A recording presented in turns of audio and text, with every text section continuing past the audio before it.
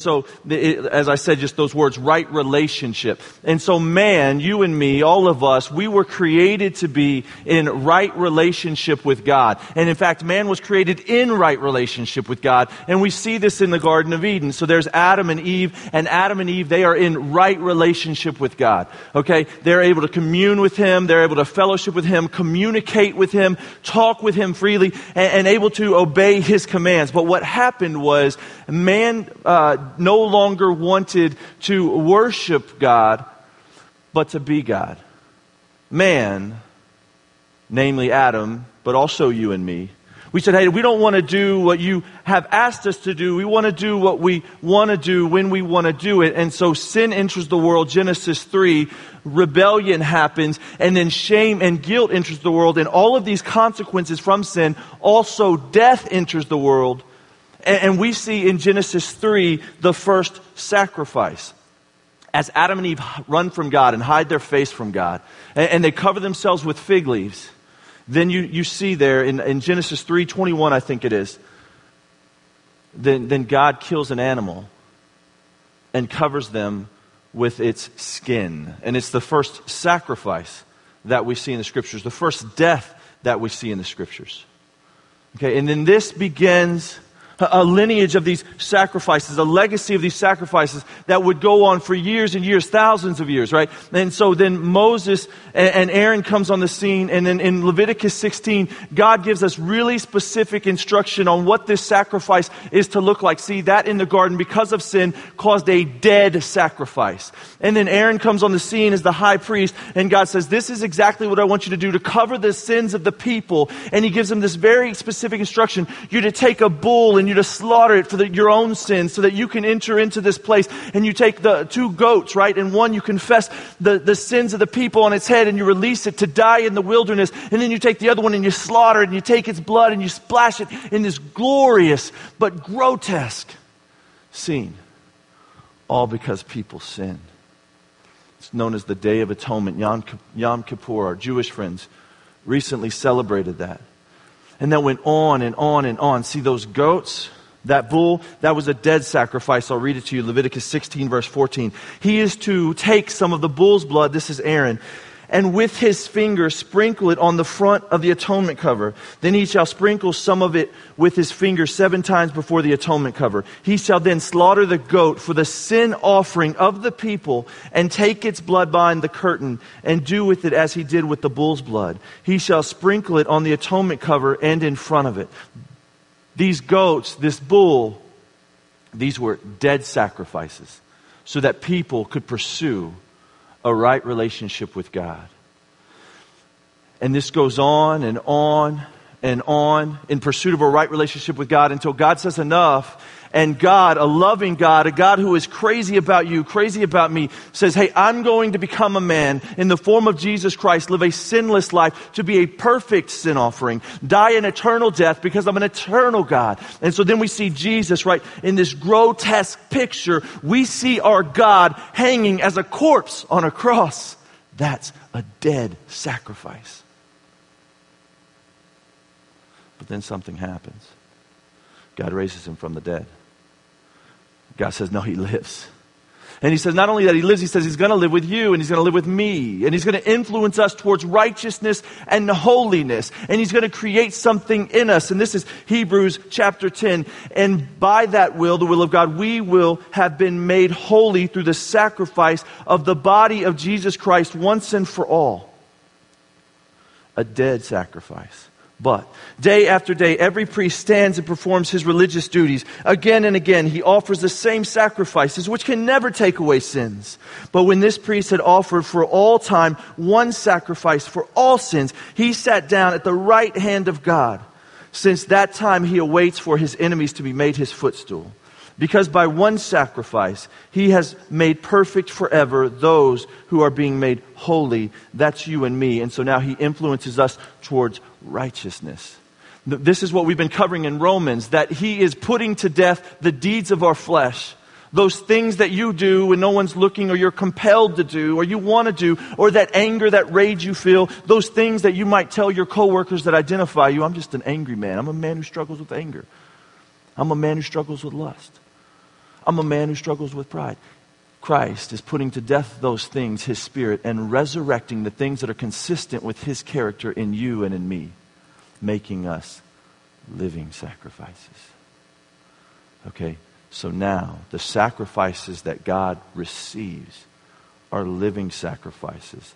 Children adopted to him.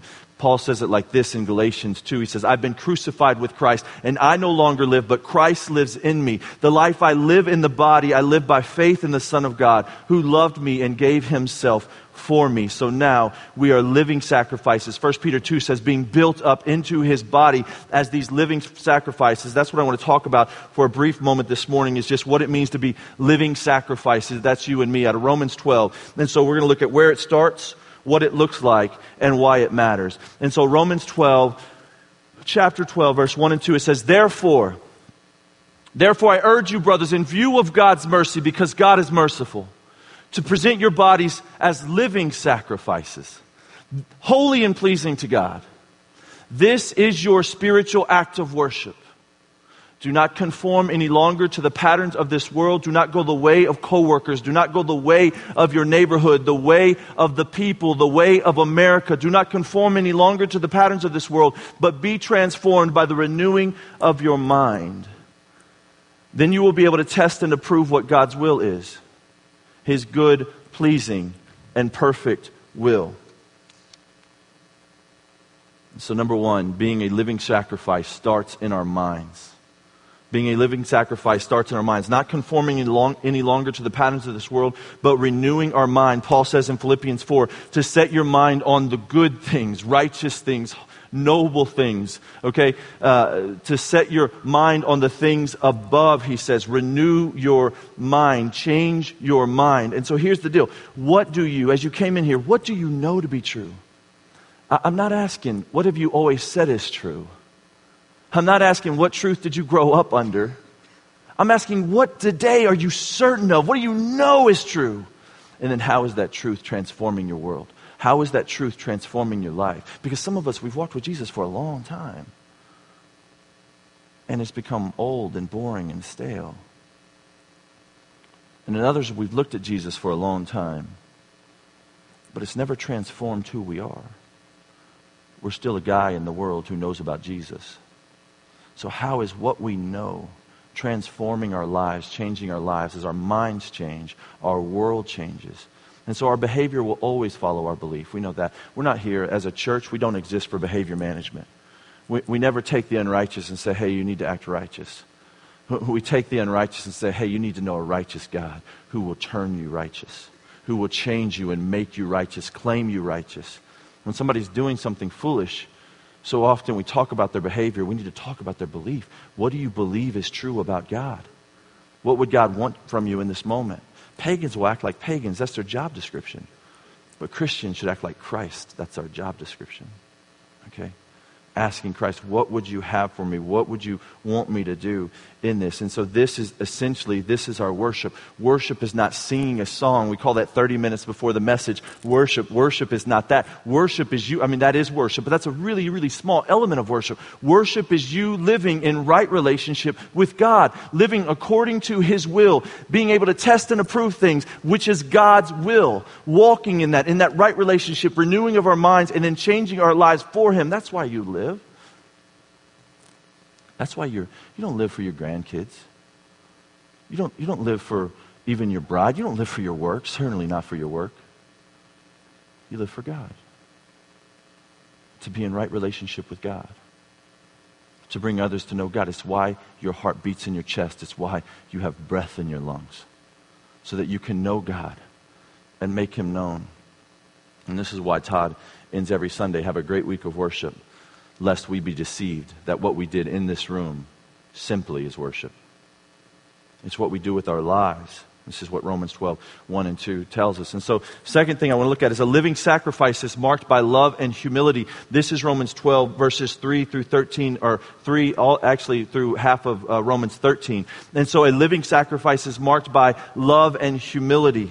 Right? Love and humility. And so in John 13, Jesus says, they will know you are mine by the way you love.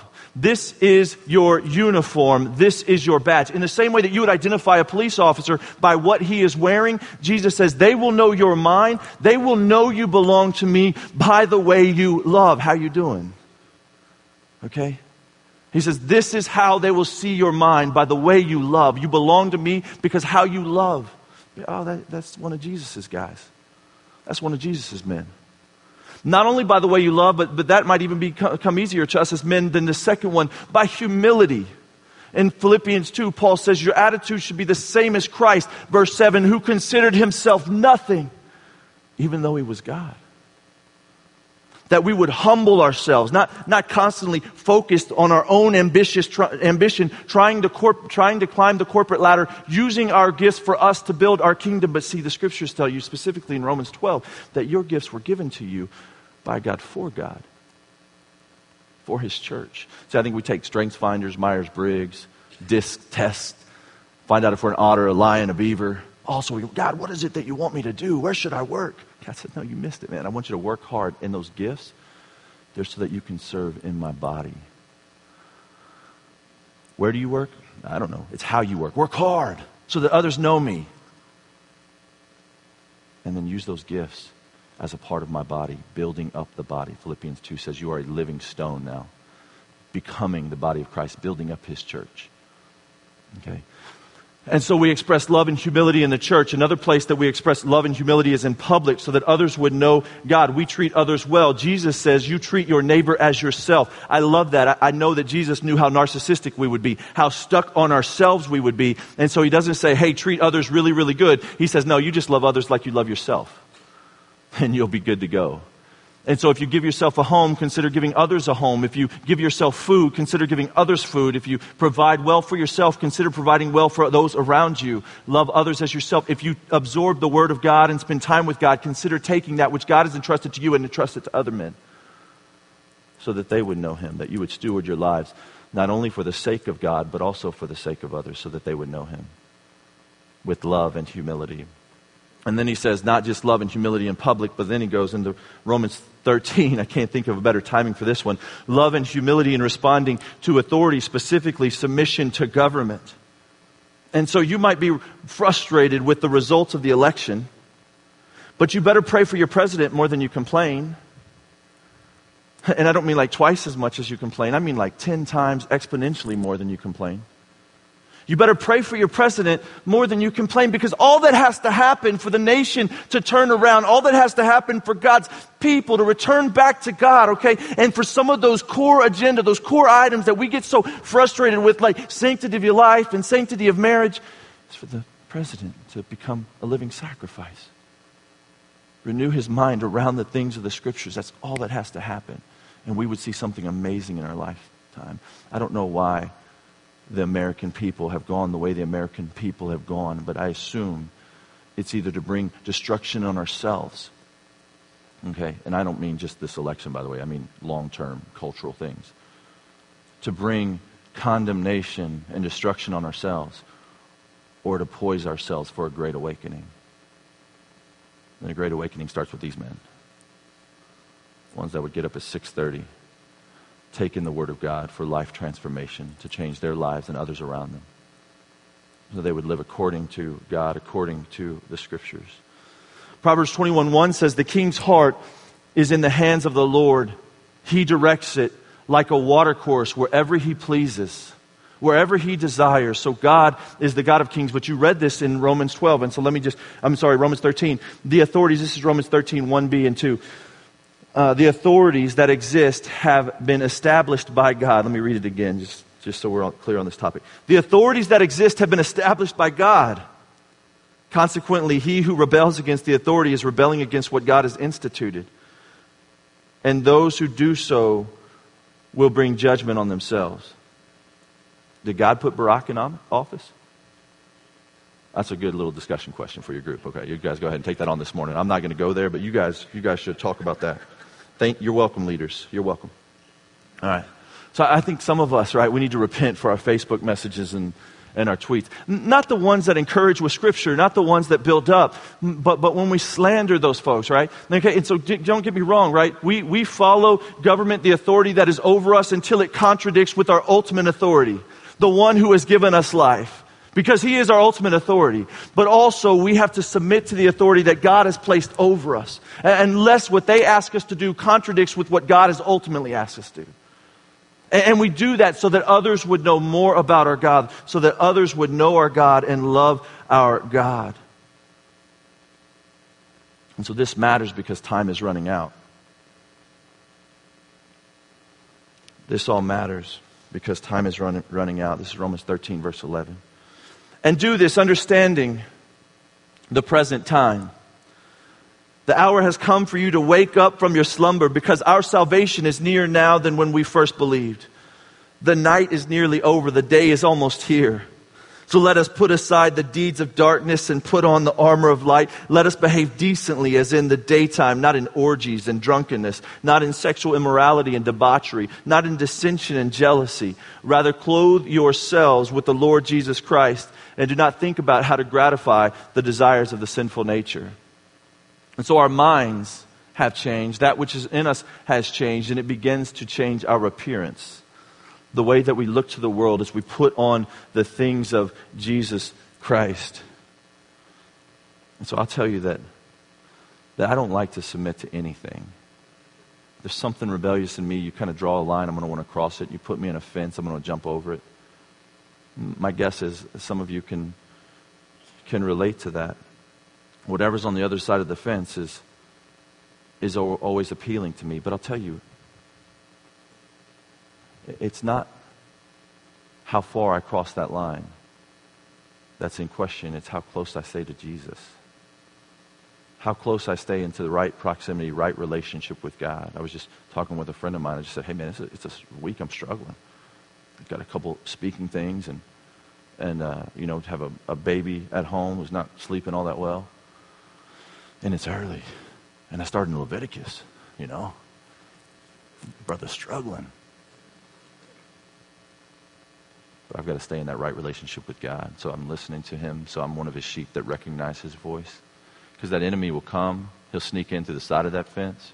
And he'll tempt me. And when I'm not walking in right relationship with God, that will look appealing. In fact, when I didn't walk in right relationship with God, my life was marked by these things. I could go down that list. Orgies, oh yeah, that happened. Okay, not just the three-dimensional kind, but most often the two-dimensional kind. Me at home by myself with my computer, that marked my life for a long, long, long, long, long time when I wasn't in right relationship with Jesus.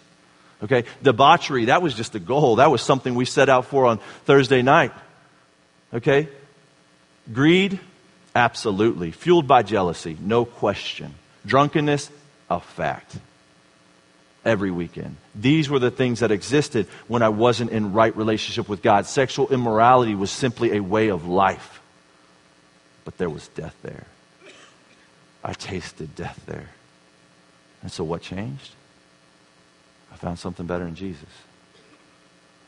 I found something better in being in right relationship with God. And so now I desire to be his living sacrifice. That helicopter, I told you I had a few.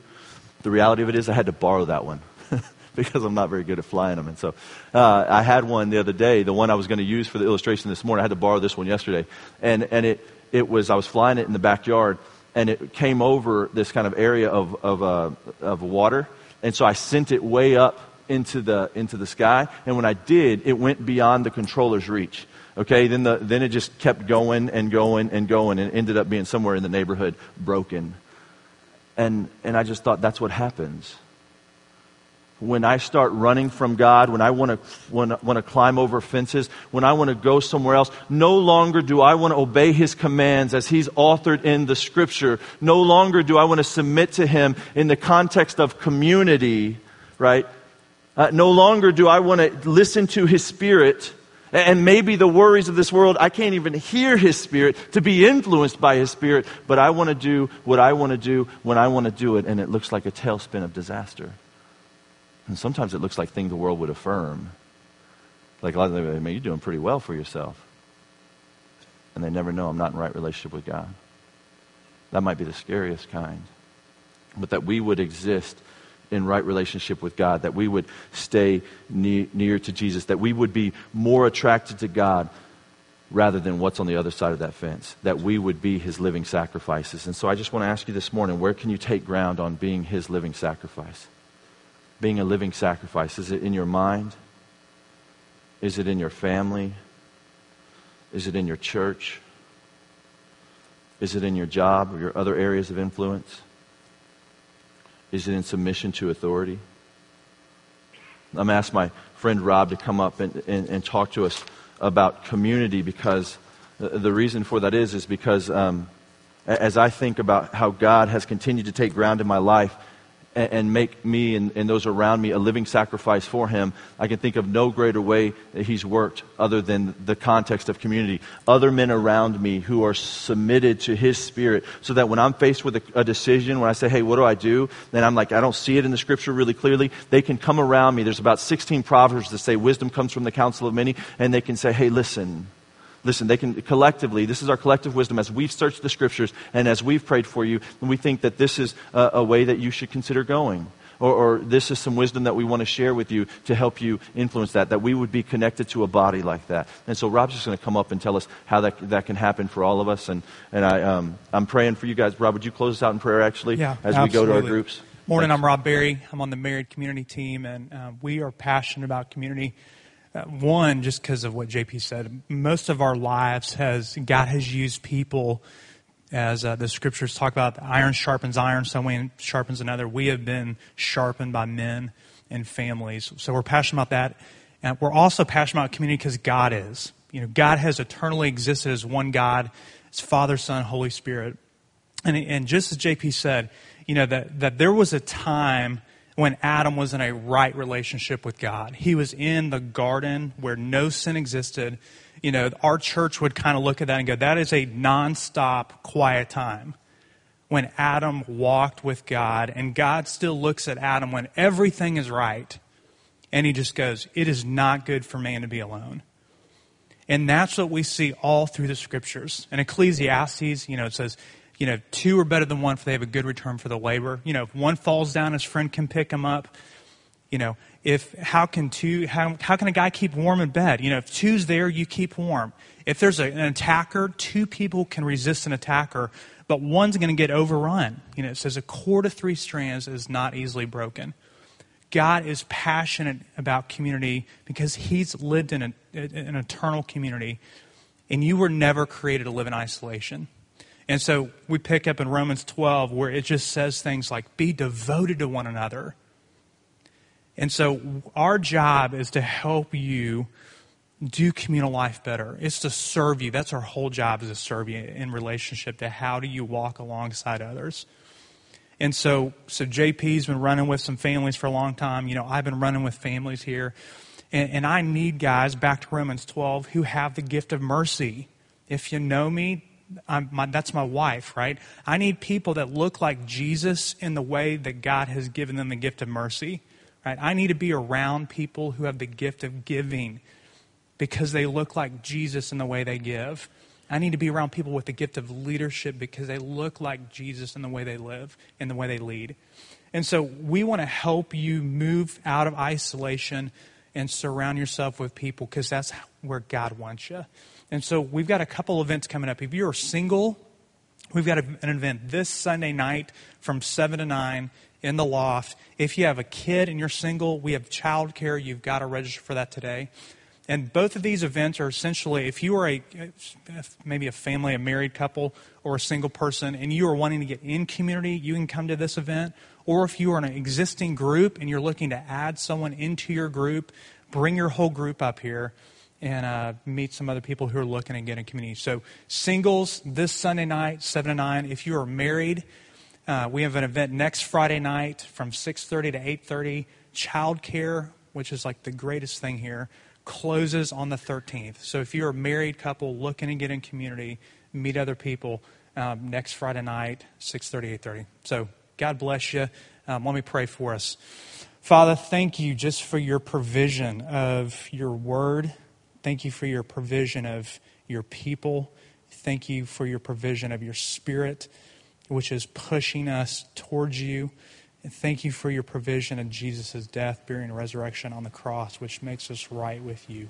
Pray that you'd be on the throne of our life today, that when there's a way that seems right to man that ends in death, Father, that you would be our master, our Lord, and on the throne of our life. In Jesus' name, amen.